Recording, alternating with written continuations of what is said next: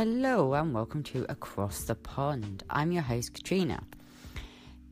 Today I'm going to speak to you about National Men's Health Week. And in particular, I am going to let you in on some information that I found. And it's basically saying that if you're a man in Great Britain, the most likely thing to cause you before the age of 50, it's not a heart attack or a car crash or cancer, it's yourself. The greatest threat for your chances seeing old age is your own mind.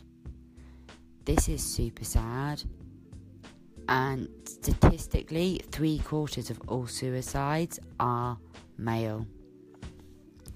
So with that in mind, I wanted to let men know that you do not have to man up. You can cry if you want to. It's okay to show your emotions. And to all them people out there that I know that are like wonderful fathers, try and show your sons and even mums in this instance,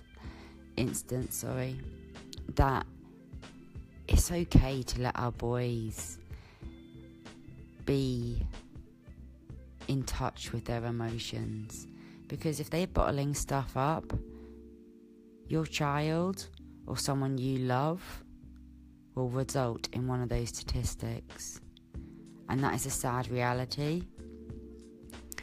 When I was 15, my best friend, he took his life. He was the most lovely, funny guy I've ever met. And, you know, he might have been gone 22 years now. But I still think about him every day. I still carry his pictures in my wallet. He was just literally like a little earth angel. He genuinely was. And because he wasn't getting the help he deserved, he didn't feel like he could go on anymore. And you would never have known it. So don't think that because someone's acting depressed that they're necessarily going to take their lives. Because promise you now, hand on my heart, I never thought he'd do it. He was the funny one. He was the one that made everyone laugh. I just didn't know. And I'm one of those little souls that wants to save the world, and I'm always beating myself up about not being able to save people. And I just wish I could have saved him, but I couldn't. And the sad thing is that you can not escape your own mind unless you change your thought process.